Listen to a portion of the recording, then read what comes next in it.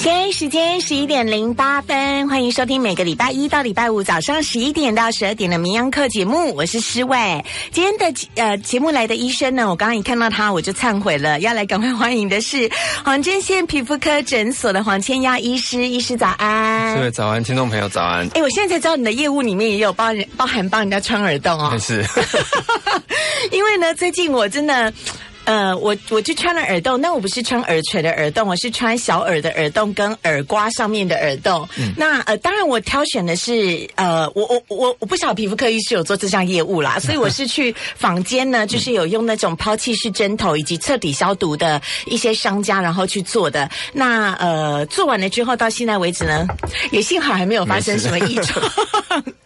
但我刚刚就在跟医生讨论，我说我曾经有朋友某个医学院教授的小孩，他就是去穿耳洞，结果穿到最后蜂窝性组织炎还住院呢。所以穿耳洞这件事情不能够小看，而且如果你真的很担心的话，比如说我是家长。对哈，如果我是家长，我应该也不太放心我女儿去穿，我就会叫她去找黄千耀医师，你会帮她做？是，所以我们还是会评估啦。那耳洞这个事情其实是可大可小哈。那我们一般如果真的喜欢穿的话，我会建议耳垂还算 OK，但是耳骨这个就要很小心，因为这个耳骨的地方相对起来比较容易感染。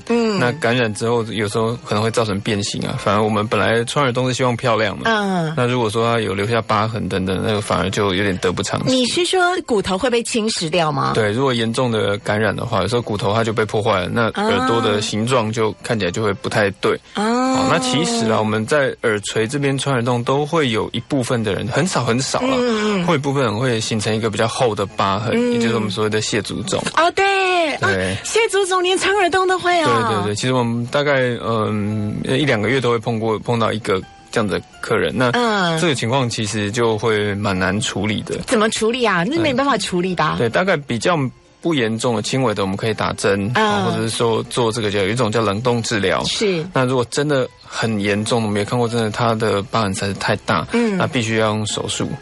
所以这个，其实啊，我们一般都建议，虽然我们有在帮人家穿耳洞，但是我都会说你一定要认真的考虑好。我会觉得，对，我会觉得这个没事不要打一个洞。我现在讲的还不是刺青我只是讲穿耳洞这件事情而已，对不对？但相对来讲的话，有蟹足肿体质的朋友就请一定要特别的留意，因为蟹足肿体质的朋友包含了比如说你手术上面的开刀，甚至剖腹产，还有我们刚刚所提到的穿耳洞，这些都是比较容易会留下疤痕的。好，如果你有蟹足肿的话，做这些事情之前请考虑再三。那鼻环跟肚脐环呢？鼻环、肚脐环还有舌环。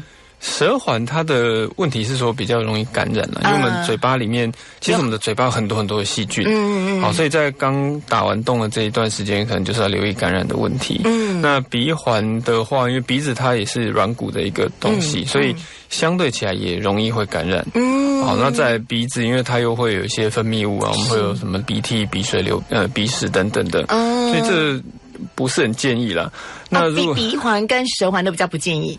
鼻环对，肚脐环相对来讲好一点，相对 OK 啊，相对 OK。就是如果你真的喜欢穿的话，我觉得肚脐环相对是比较安全。肚脐环里面的肚脐屎是要清干净的吗？有一些人说不要随便乱挖，它也有某种程度的保护作用，跟耳屎保护耳朵的那个耳道皮肤是一样的。是，就是肚脐屎也是吗？就是不要用力去抠，因为这个地方的皮肤非常的薄。那当然我们洗澡什么还是要清干净就是可以用水稍微冲一冲，或者是你洗完澡用棉花棒轻轻的这样子把它擦干净。但是不必说有人会用那个指甲用力去把它全部都抠出来。那其实在抠的过程中很容易就会受伤。OK， 好，这是题外话，我们今天聊的不是这个，我们今天聊的是呢上个月没有提到的话题，然后今天要提，然后我就一路走来电台路上，我想说哇，今天天气这么的凉爽，要谈这个话题。但是我问一下啊，是不是所有关于比如说雷射手术或动手术的部分，其实在天气凉爽的时候去进行都会比较好一点对，相对起来是比较好。比较我的意思是说伤口的复原程度会比较好，对不对？第一个比较容易照顾了。然后也不会说流汗啊、闷住啊、湿啊之类的哈，因为我们要聊的是有关于狐臭。我跟你讲，每次到了夏天呢，我搭乘那个捷运的时候，我都会有某种程度的障碍，或者是搭小黄司机。拍摄啦，问长大哥，我知道你们工作很辛苦，可是有时候真的，一上计程车呢，五味杂陈，你也不知道该怎么讲。我相信他一定不是故意的。请问有狐臭人自己会闻得到自己有狐臭吗？我觉得应该会，因为有些人他自己会来说他觉得他自己味道很重，但是也有的人他因为闻习惯了，所以自己有时候会没有特别的感觉，所以这个不见得，就有的人会知道，有人会有自觉，但是有的人他可能比如说长期都是这样的味道，久了他自己也忘记了。那脚臭的人会知道自己脚臭吗？脚臭通常会知道。好，我只是题外话顺带问一下，因为狐臭的这件事情到了夏天哦，你会觉得说特别的明显，尤其是你搭乘计程车或者是你与人共乘在一个比较密闭式的交通工具，甚至是巴士、公车里面，还是大众捷运系统。你就会觉得我换一个车厢好了，对不对？哈，但是我相信对方也绝对不是故意的，或者是他其实可能在他的生长过程当中，他就知道自己有这样的一项困扰。那到底狐臭是怎么来的呢？是这个人自己本身的卫生习惯不好，还是跟荷尔蒙的分泌有关系，或者是只是单纯他太会流汗了，腋毛又太旺盛了。其实这个狐臭我们一定要澄清的一点，就是说狐臭跟干不干净并没有关系。很多人会觉得说狐臭的人一定是比如说洗澡没有洗干净，或是不爱清洁等等。那当然我们如果洗澡没洗干净或清洁没有做好，会有味道没有错，但是并不是说所有的狐臭都是因为这样造成的。那为什么我们会有狐臭？狐臭它的这个成因是这样，就是我们在身上一些比较特殊的地方，像腋下、胯下这个地方，我们的皮肤会有一种叫做顶浆腺的东西。那顶浆腺它平常就是等于是分泌汗水。在我们其他皮肤也会分泌汗水，我们都会流汗嘛。但是在腋下的这个顶浆腺，它等于是比较大的这个出口，所以那一条比较大的汗腺就叫顶浆腺。对，好，那这个顶浆腺里面它会有比较多的这个叫蛋白质。那蛋白质随着汗水跑出来以后，停留在我们的皮肤上面。那我们的皮肤上面本身就会有一些细菌。这些细菌它平常跟我们算是和平共存，我们叫共生菌。就是它并不会造成我们什么的健康上的影响，可是它就是在那边。也就是人体不是完全无菌的，人体身上本来就有细菌存在，没错，和平共存。还有病毒啊，我差点忘记。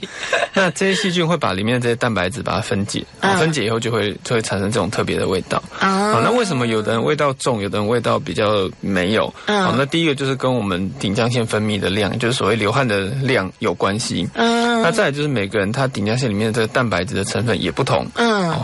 会组成会有点不一样。那个蛋白质是来自于哪里？来自于我们肉吃的多吗？还是来自于什么样的因素？其实我们的这个蛋白质本身它就会分泌啊，那我们跟吃的东西其实没有太大影响。我的意思是说，会不会吃素的人比较不会有这样的一个困扰？其实不一定，但是当我们吃一些调味比较重，就是香辛料比较多的东西，比如说很明显就是大蒜。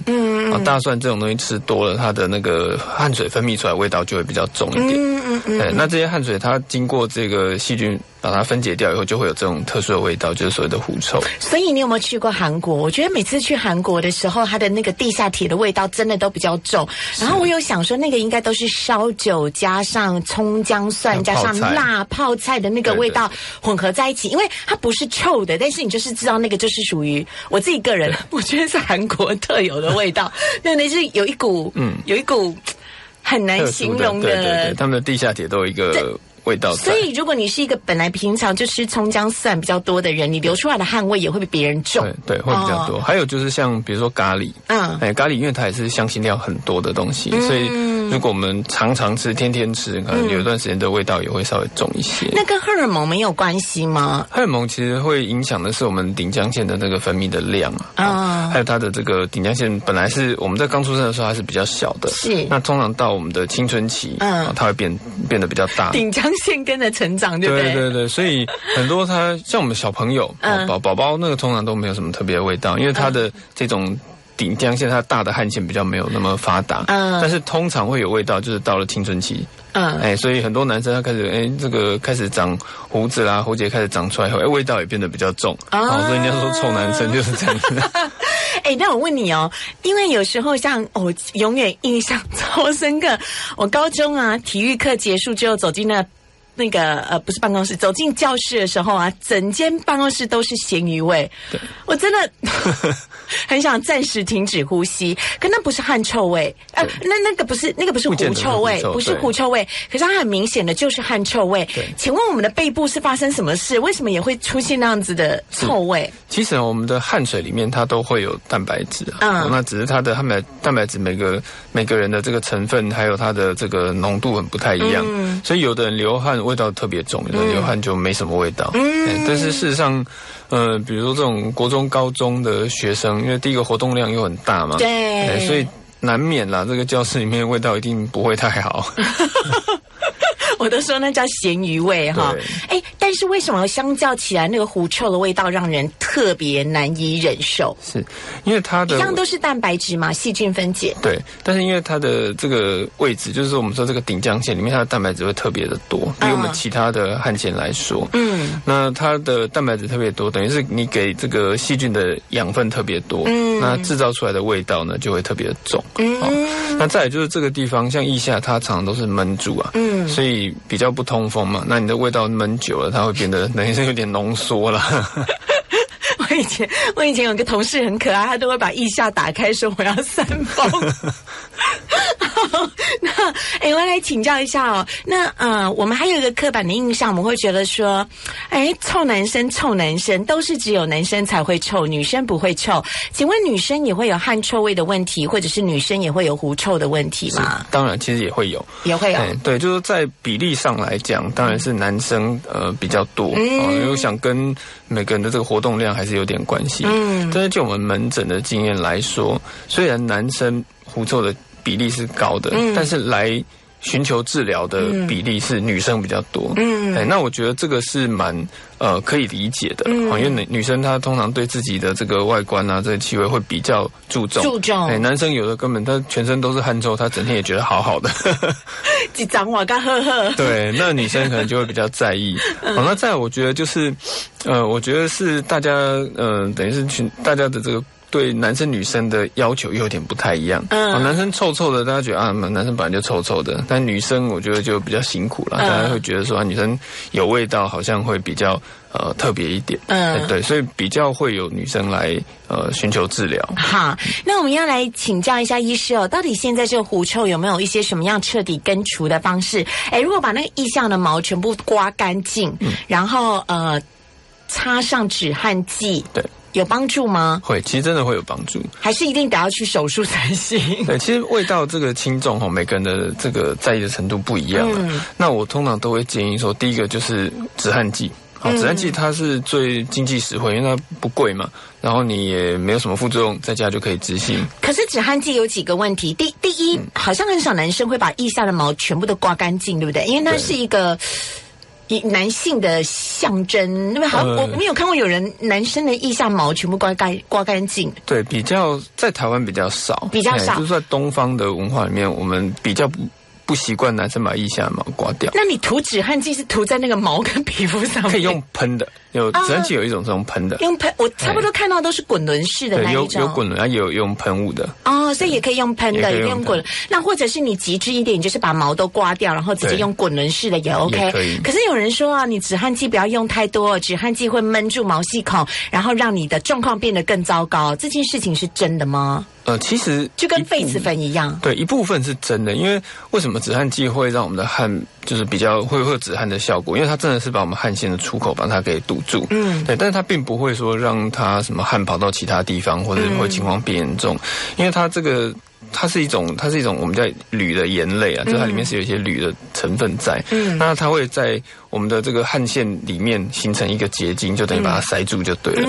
那但是这个结晶它是会慢慢又会脱落，又会随着我们汗水跑出来的，所以它并不会说造成我们身体或皮肤什么样子的影响，也不会说说什么太大的毛细孔阻塞啊，或者是臭的更厉害，都不会，是不是？那所以它是跟防晒乳一样，属于要定期补充的吗？对，因为你如果流汗比较多，那当然很快它就被冲掉了，所以就是你需要再补。那你讲腋下要洗干净、擦干之后，然后再重新涂一次。对。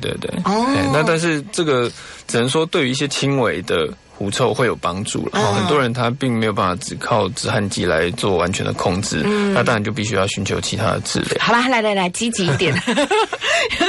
我们人生要务求那个什么除恶务尽，对，一定要把它完全的除掉。那像以前传统的时候会做一些手术，那这个手术呢，它有很多种做法，但是它同样的目的就是要把我们腋下这种汗腺，就是所谓的顶浆腺，把它刮掉。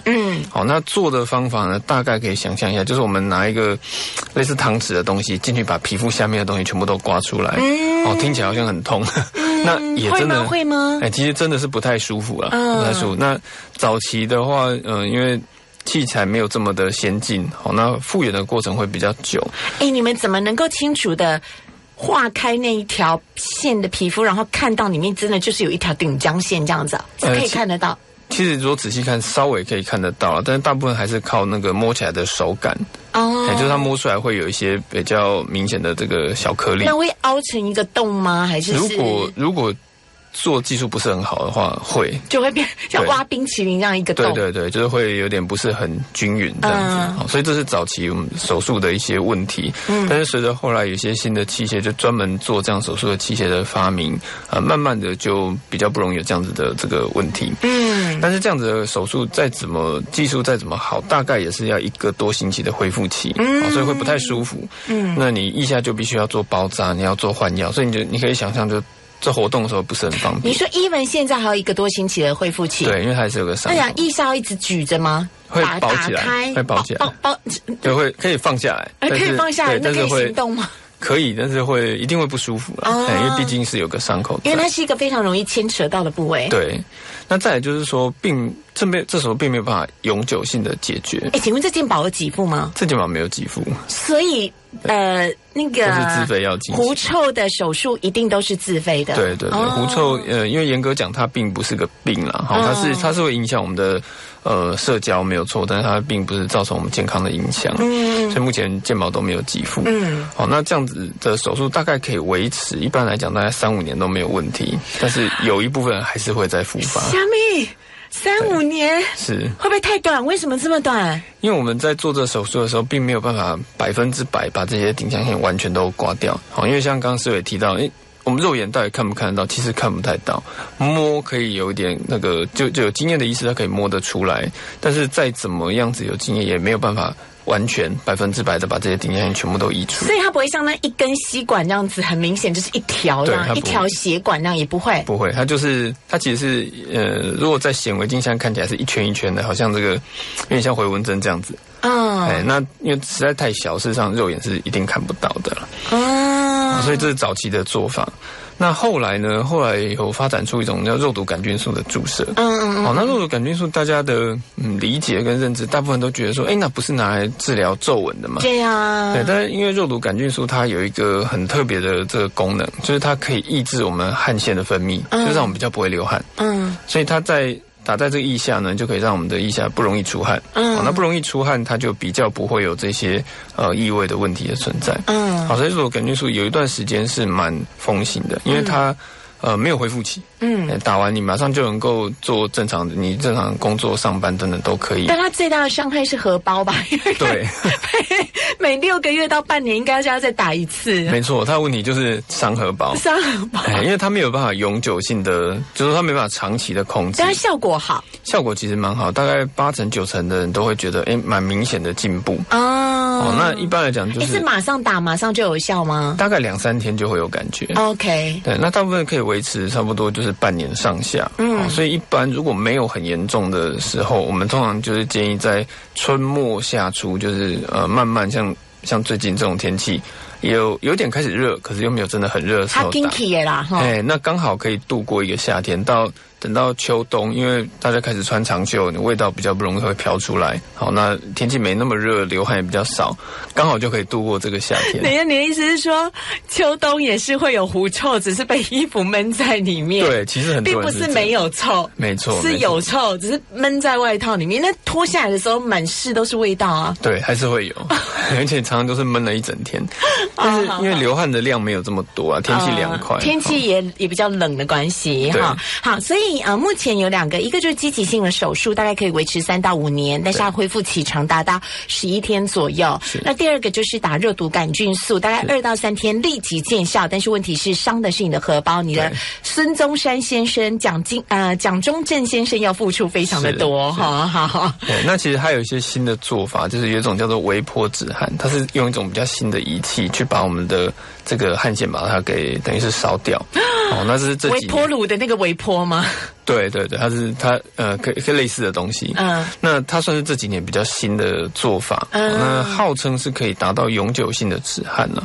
但是因为它就真正上市并没有非常的久，这个到底是不是能够所谓永久？因为永久是一件很长期的事情啊。永久在医学上是一个很大的承诺，对，基本上不太会有医师会告诉你说，你永久都不会再得到了。对，就是说这个还要再观察啦。但是就目前看到的这个案例来说，似乎是还可以。好，所以我觉得这牵涉到每个人的工作的状况啊。假设你今天如果是一个常常要对外的业务员，或许你的要求标准就要比别人要高的很多，你或许就必须要每一年都要找医生来处理这样子的一个问题。但如果你今天只是一个家庭主妇，你自己在家里面，或者是说你是一个自己在家工作的 freelancer， 你不太需要碰到人嘛，对，你就自己凑自己的就好，自己有闻到自己也不太介意，那自己在家里面也可以做好这种所谓的止汗清洁的工作就好了，因为冷气开下去你也比较不会流汗。你马赫啦，对啊，其实也 OK。所以我没有说一定是哪个方法比较好，但是看你自己个人的需求。那请问一下，这个顶浆腺的手术会跟人家做那种手汗、脚汗一样，有所谓的转移性代偿的问题吗？这种通常不会啊，为什么？因为我们做那个手汗的手术，它是传统上是把那个神经把它切掉。对呀，那神经切掉的话，它会。这种就会有这种所谓的转移性的代偿出汗，会转到背部，转到脚部。但是因为我们做那个狐臭的这些各种的治疗，它是在最末端就把这些汗腺破坏掉，所以并不会说它的汗又跑到其他地方去，不会有这样的问题。好，这是提供给您做参考啊。我们在今天的节目当中呢，邀请到的是黄针线皮肤科诊所的黄千耀医师，跟听众朋友呢聊聊有关于狐臭。听说你最近要调到中和去了，还是？只觉得离我们电台有点远。好，我们这边要先稍微的休息一下，先进一段广告，等会再回到节目现场。现在时间11点33分，欢迎回到名扬课节目现场，我是施伟。我们在今天早上的节目当中呢，邀请到的是黄针线皮肤科诊所的黄千耀医师，跟听众朋友呢聊聊各种有关于皮肤科方面的问题。非常欢迎您可以call in进来，我们的call in专线是83693398，83693398，欢迎您可以打电话进来，任何有关于皮肤科方面的问题呢，我们都可以来请教黄千耀医师。比如说呢，在即将要到来的夏天，大家最常有的一些青春痘、粉刺的问题，还有脑仁的黑斑、干斑跟各种这个粉刺方面的问题，还有香港脚也是夏天呢大家的好朋友哈，跟脑仁的狐臭都可以call in进来83693398，83693398。我们现在接陈先生，你好，陈先生。请教黄大夫，是鸡眼的形成与如何预防？谢谢。好，鸡眼该怎么办？对，鸡眼其实也是很多人会有的问题哈。那事实上，鸡眼它的成因很简单，它就是摩擦跟压迫了。那我们通常都是在脚的部分会有鸡眼。那鸡眼呢，我们大概可以分成从部位来看。如果是在脚底。脚底部分包括脚掌啊、脚跟这些地方。那脚底的部分，它第一个就是我们穿鞋子可能不合。有的人他会穿，比如说底太硬的，或者是女生常常穿高跟鞋，一直磨到的意思。对，是不是一直磨到。那这个部分就容易在压迫的地方产生鸡眼。那其次有少部分的人他是走路习惯了。就我们走路在踏到地上的时候，每个人着地还有他用力的部分都有点不同。那有的人他可能在某个角度特别容易去压到，那在这个压到的地方就会产生鸡眼。那再来，如果是长在侧边，就比如说我们在脚的大拇指、小拇指边边，产生鸡眼，那这个原因更单纯，就是鞋子不合脚。就是你的楦头太紧，就是你要换鞋子啊。没错，所以大概能够预防的方法就是说，我们的鞋子一定要合啦，不要，尤其是楦头不要太宽，不要太窄，要宽一点。然后呢，尽量不要有跟。那其次底可以选稍微软一点点的。鸡眼为什么会是拍彩猴？现在在 Google 鸡眼，因为我不太有看过鸡眼。鸡眼为什么会是某一个定点，然后特别硬跟特别粗？是它就是在那个地方反复的压迫。其实鸡眼最开始它就是一个茧。其实它就是一个茧，那只是那个茧呢，一直压，一直磨，那越来越厚，越来越厚，它就变成一个很像一颗球这样子。那会痛是不是？对，踩到的时候是会不太舒服，它就像踩在一颗小石头上面一样。那市面上那些鸡眼贴有用吗？会，鸡眼贴通常都是一些我们叫水杨酸的成分，那它就会让这些厚的皮啊慢慢的软化脱落，所以它其实真的会有帮助。但是鸡眼的治疗其实通常都是治标啦。我们重点就是要确定这个鸡眼到底形成的原因是什么？是你的鞋子不合脚呢，还是说我们走路的习惯不是很正确？那从这个地方下手，我们才能够让鸡眼不会容易一直复发。我跟你讲，我有个怪癖，我在捷运上的时候，我都会偷偷的观察人家走路的时候那个鞋子的形状，因为有一些女生啊，她真的就是，我觉得不晓得是施力点不对还是怎么样，其实她的脚的踩下去的方向跟鞋跟的方向不是一直线，不是垂直的，是有点歪的。然后你看 even 是穿球鞋，因为一些人的重心是偏内，有一些人的重心偏外，那或许你的为什么鸡眼都重复长在那个位置？你要去稍微的观察一下你自己的鞋底或你常穿的鞋，或许你可以找出原因是在哪里啦。那有时候甚至要去找复健科医师，好像复健科医师他会分析你的这个我们叫步态，就是你走路的时候脚着地的这个形状。那可以针对这种去做一种特殊的鞋垫，它把你的这个脚调整回来。那不只是说让你的鸡眼比较不容易发生，也可以让你走路比较不容易脚痛、腰痛等等。所以我应该先找复健科还是先找皮肤科？如果说它只是偶尔才发，就是你可能从来都没有过，第一次，那可以先找皮肤科，等于是先把它处理掉。但如果说常常反复发作，我是觉得可以找复健科医师看一下，帮你训练一个正确的走路姿势啊哈。好，吴小姐你好，吴小姐。医师好，各位好，我想请问哈，我以前肛门口皮肤会痛痛的啊，我就去看皮肤科医师，那医师跟我讲说霉菌感染，他就开那个益肤龙乳膏给我擦啊，我就乖乖的一天擦2次，他差不多擦了2个月哈，乳膏擦完了啦。我就去，我想还在痛啊，我就去那个药局要买这个乳膏。买回来我看说明书，天哪，这是类固醇，不能超过1个月。我就赶快问医师，赶快去问医师。医师说我的霉菌好了啦，但是我说还会痛，他就开那个抗炎软膏给我。擦的是比较不痛，但是我已经擦了4个多月了，就2-3天就会皮肤黏黏的、痛痛的我就觉得。我不晓得还要擦多久，因为在肛门口我看不到啊。类固醇听说擦多了皮肤会变薄，可是我看不到我的肛门口的皮肤啊。请问医师我还要不晓得会多久会好，然后我生活上要注意什么？谢谢。好，谢谢你哦，谢谢。对啊，肛门口的这个不舒服真的是很困扰了，就整天这样坐立难安。那这个部分其实常常是必须要皮肤科配合这个我们的直肠外科医师一起来做检查，才能够确定到底是什么样子的问题。那我们在生活上能够做的，大概就是说，我们尽量让它凉快，不要闷住，那可以减少这些刺激。那肛门口会不舒服，大概有几个比较常见的原因。第一个就是刚刚提到这个霉菌的感染，那有的人是湿疹，那再来呢，跟这个肛门的问题也有关系，包括说像痔疮。痔疮其实也会造成我们的肛门不太舒服。这3个是大概比较常见，会引起肛门瘙痒，或者有时候会痛啊，有时候会有一点点那样黏黏的。那有一种比较特别的，算是皮肤的癌症，其实也是长得很像湿疹，但是长期擦药它就不会好。好，所以这个部分呢，我们说一定是要第一个给皮肤科医师追踪，再加上给直肠外科去评估。好，这两个一起看才能够确定它是什么样子的问题。那找到问题，我们对症下药才能够彻底的解决。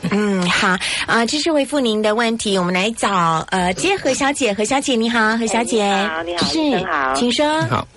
我从小就有那个脂漏性皮肤炎，然后最麻烦的就是那个头皮屑一直好了又来，来了又好。哎呦。对啊，然后我爸妈都很讨厌我的头皮屑，然后常常都在帮我扫地。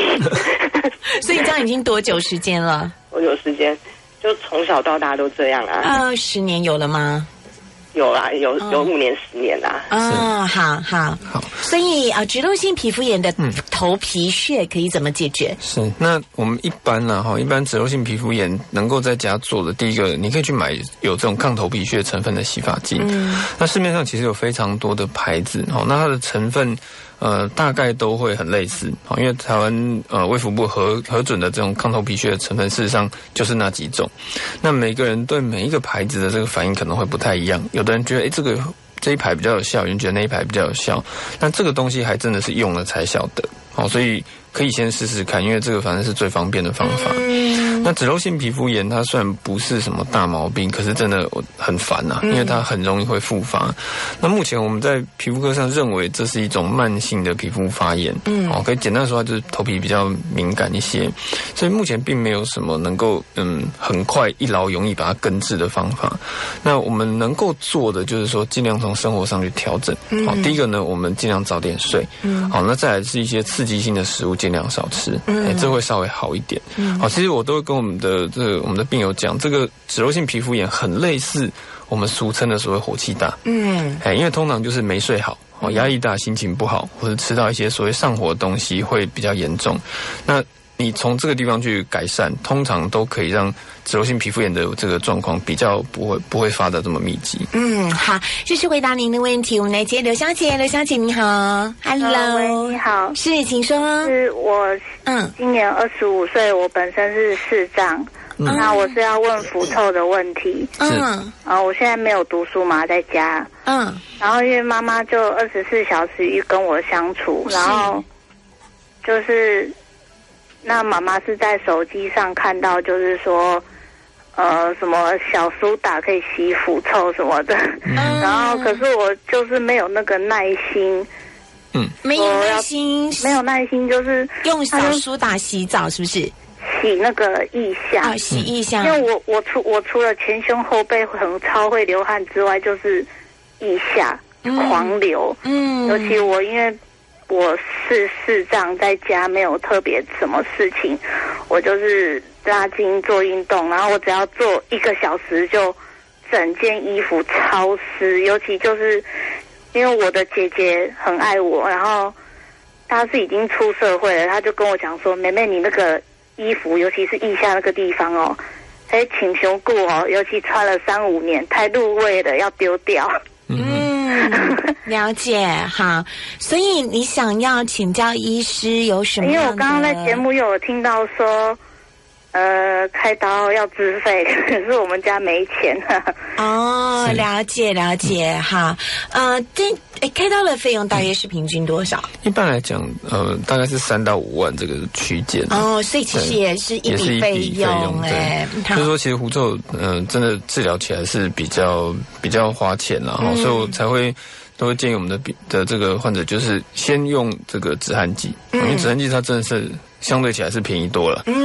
一罐200-300块你可以用好久。那当然它的效果绝对比不上其他的方式，但是我觉得这是总是可以先尝试的。而且其实大部分人都会改善。可以擦止汗剂然后再去运动吗？也可以，但是就是要OK 是不是？对，就是 OK 啦。但因为流汗的时候，还是运动完之后，然后再擦止汗剂，这样都可以。对，都可以。因为它在运动的时候，我们流汗一定是比平常要多，所以止汗剂的那个持久度就不会那么久。所以如果我是觉得运动，因为事实上所有人运动一定都会有味道，可以等到运动完，然后稍微冲一下，那擦干再用止汗剂，这样应该就 OK 的。所以或许可以建议这位小姐，我觉得其实凡事我觉得应该是寻求循序渐进的一个步骤，对，不用说一步一定要马上就是要去做手术，或者是去做一个什么样的改变，因为这毕竟也不是每个人都可以负担得起。那但是或许我们可以先寻求一下其他的方式，比如说先寻求止汗剂的方式，以及勤冲澡把汗冲掉的方式，保持一个干爽，或许就可以有一个比较大幅度的改善。因为想想看，这个手术虽然是一个积极的手术，但是它的包含了术后的恢复也是需要一段时间，还有它大概也要花3到5年的时间，它不是一个永久性的哦，不是永久性的哈。所以我觉得或许衡量一下家里面的经济状况跟自己的想法，让我们先从止汗剂这个最基本的方式来做起。好，提供给你做参考。我们还有柯小姐，你好，柯小姐。喂，黄医师你好。是。我那个嘴唇哦，常常那个下嘴唇常常会结痂。那要用什么药来擦？因为我已经好几年了。就是常常会破皮结痂的意思，是不是？对，我那个结痂了以后，它皮会硬硬的，我就给它撕掉。对，常常都是好了又结痂，好了又结痂。是，那请问医师要怎么处理？好，谢谢。第一个就是不要去撕它。对，其实我们的皮肤它会有一个自我保护的机制，你越是去刺激它，比如说你去抠它、撕它，它反而就是会越来越厚。好，所以这个第一个就是不要再去弄它了。那其次呢，是可以擦一些护唇膏。好，那护唇膏如果在我们嘴唇已经在皮很厚的时候，你可以擦比较油性的，甚至擦像是这种凡士林这种成分都可以。那它有一个保护呢，比较不会那么不舒服。那其次就是减少一些外来的刺激了。那比较常见的外来刺激，第一个就是我们有时候嘴唇不舒服，会想要去舔嘴唇，会抿嘴巴。那这个口水它会伤害我们的皮肤，所以这个尽量就不要去弄。口水会伤害嘴唇皮肤啊？其实像很多小朋友不是有所谓的口水疹。他口水疹就是口水去沾到脸上去了。看我一脸茫然就知道我不晓得。口水会造成皮肤的发炎。对对对，其实很多这个不只是小朋友，很多人他就习惯舔嘴唇，舔嘴唇舔久了，整个嘴巴旁边就红红的一圈。香呢。对，所以尽量不要去舔它。那再来就是有的人他下嘴唇常常发炎，也跟阳光有关系。可能太阳晒太多会这样。那像最近慢慢的准备要算回暖了，阳光会比较强，那出门呢可以戴个口罩。这样应该都可以减少这嘴唇常常不舒服的状况。好，继续回答你的问题。我们这边先稍微休息一下，先进一段广告。现在时间11:49，欢迎回到名医课节目现场。我们在今天节目当中呢，邀请到黄针线皮肤科诊所的黄千耀医师，跟听众朋友呢聊聊各种有关于皮肤科方面的问题。我们下次来做直播好了，好不好？好。我跟你讲，黄医师超帅的，皮肤科医师为什么每个都皮肤这么好啊？这样才有说服力啊。但你没有整，对不对？我有加工了。你加工微加工吗？微整形加工吗？对。好，下次告诉我在哪里。你要那个对着镜头，要告诉我说是加这里加这里加这里。没问题。我这样子太强迫他啊！我们要来欢迎听众朋友可以扣音进来，扣音专线是8369339883693398，欢迎各种有关于皮肤科方面的问题都可以扣音进来，请教黄千耀医师。我们现在接涂小姐，涂小姐你好。喂，你好，嗨，医生你好，你好，主持人好。是想要请问，就是那个狐臭的部分啊，我止汗剂就是医生有建议使用止汗剂，对。但是就是之前有听到，就是不晓得是含有铝还是什么成分，可能会造成乳癌还是什么因为我现在又在哺乳，所以我就有点担心，就是可以使用。对啊，有，我们听到 baby 的声音了。不好意思啊，不会，好可爱，好可爱。可以怎么办呢？是这个的确之前曾经有报道说，这个铝会不会引起这个乳癌？是，但是这个部分目前在医学上还没有很明确的这个证明啊。就是说，的确有一些零星的案例，我们发现是有这样子的问题，但是如果就大部分的人来说，并没有发现这样的关联。所以我认为是不必太过担心啊，不必太过担心。那当然说，如果说我们有在哺乳有照顾小朋友，当然大部分的妈妈对这件事情会特别敏感一点。那我是觉得，如果真的很在意，那事实上就不见得非用不可。那你可以用一些替代，比如说就是像痱子粉。那痱子粉以前有一段时间又会说好像增加癌症的这个风险等等有的没的。那当然目前后来发现没有明确的这个证据去支持。那如果说你还是很担心的话呢，那你可以用有一种叫玉米淀粉的痱子粉。好，那玉米淀粉它就是玉米做的，那玉米那就吃的东西了，这个就不会有任何的问题。好，所以这个都是可以我们算是在止汗剂之外的一些替代的方案。好，这是回答你哦。我们来接黄小姐，黄小姐你好。各位黄医师好。你好。你好，我想问一下，就脸上啊，就会有一颗那种像肉芽的，不是青春痘，它就挤也挤不出来那种，是一颗一颗的。那我就在想说，那个要怎么处理，然后再来要怎么样减少它发生？我想说是不是血液循环不好的关系，还是怎么样？为什么它偶尔就会冒出一颗一颗出来这样子？谢谢。OK， 谢谢你。我们一般会认为说脸上的肉芽大概可以分成2种，一种就是看起来有一点点淡淡咖啡色的，那这种淡淡的咖啡色这种肉芽它跟年纪有关系，所以其实我们没有办法真的阻止它发生，因为我们人呢，不能说越来越老了，但是你今年一定比去年要多1岁嘛。谢谢你哦。所以一定是这个事情一定会越来越多，但是防晒做好，它会比较长得慢一点。好，这是第一种肉芽。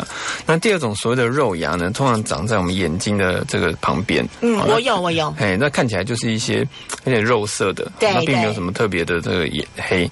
那这个东西呢，我们叫它做汗管瘤。好，那汗管瘤它也是算一种体质的问题。那这个东西就更麻烦，因为我们几乎没有办法阻止它的发生，即使你防晒做好，它还是会长。好，那但是不管是这个肉芽或者是这种汗管瘤，都可以靠雷射把它暂时的去除。但是当然一段时间可能还是会再长出来。我大概10年前去除过一次，后来还是会慢慢的又长出来，但当然没有像之前那样子很明显摸到那种突突的这样子。但是我知道说应该过没几年又要去找医生报道的意思。总之还是会再冒出来，就是体质的关系啊，没办法哈。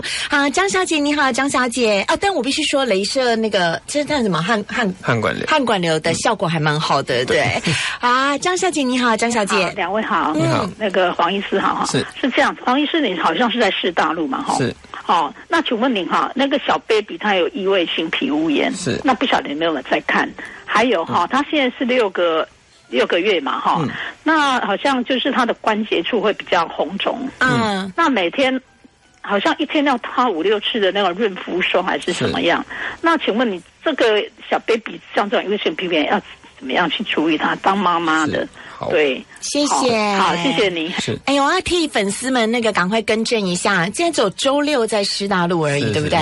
周1到周5是在中和。对，我们现在在准备新的诊所，还没过去，还没开始，是不是？还要等那个申请了。但周1到周5先休息了吗？对，暂时目前没有。你放假的，真的吗？礼拜6要记得是礼拜6的时间哦，不然怕人家跑去扑空。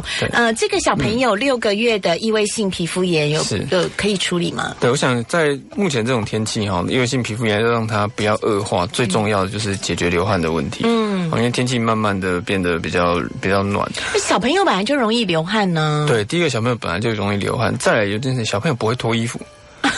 我们大人真的热知道要脱，但是小朋友呢，你给他穿多少，他就是穿多少。那我们常常都会把小朋友多穿了。就是以前有一阵子大家会开玩笑，就是讲有一种冷呢，叫做妈妈觉得你冷，就是他觉得你就是要多穿一件。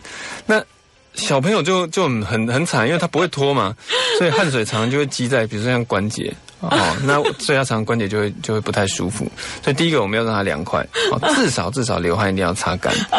那再来呢，其实刚刚那个张小姐提到，就是乳液要记得擦，这种润肤霜有在擦，它都会比较好一些。那假如还是没有办法很完全的靠这些来控制，那当然就必须靠一些药物来治疗。OK， 好，再回答您的问题，我们来接刘先生。是，你好，我想请教黄医师，我的这个2个脚的内侧有很多微血管破裂，这怎么办？那2个什么内侧？那就这个2个脚的脚是不是？脚的内侧。2个脚的内侧。脚掌旁边就是靠个那个拐骨下边。是。好，是微血管破裂，是很多微血管。了解，好，是，其实微血管破裂这个事情，尤其在长辈身上蛮容易发生的啦。因为第一个，我们的皮肤随着年纪慢慢会变得比较薄，那血管呢也会变得比较脆弱，所以常常轻轻一碰呢，就好像有一些像淤血这样子的问题。那绝大部分人都不是什么影响健康的状况。那有没有什么需要担心的？有，就如果比如说你刷牙常常会流血。那或者是你常常一撞到呢，那个关节就肿起来，那这个时候必须要去抽血检查一下，看看是不是所谓的凝血功能有点异常。那除此之外，通常都不用太担心了。它就是像我们有时候撞到，难免都会淤血。那淤血呢，大概3-5天慢慢也就会淡掉了。所以老人家的微血管本来就是比较很容易脆弱。有时候甚至比如说像冬天啊，那个外套穿太紧，一脱下来，那隔天它就一块淤血。那这个都是很常见。也并不用太紧张，就是看起来会很可怕，但是不用太担心。好，我们在今天节目当中呢，邀请到黄针线皮肤科诊所的黄千耀医师，跟听众朋友聊聊各种有关于皮肤科以及狐臭方面的问题。再次提醒大家了，其实现在5月天是一个还蛮好的日子，因为如果你想要解决一些在夏天即将到来的，比如说去除黑斑或者是狐臭等等的，现在是一个比较好的时机，没错，稍微相对凉爽一点点啦，不然到真的那摄氏平均都30度以上的时候，你会觉得那个伤口复原特别的辛苦一点，要流汗啊，又容易会需要花时间特别来照顾哈。提醒一下大家咯，我们在今天节目当中也非常的感谢黄针线皮肤科诊所的黄千耀医师，谢谢医生，谢谢，拜拜。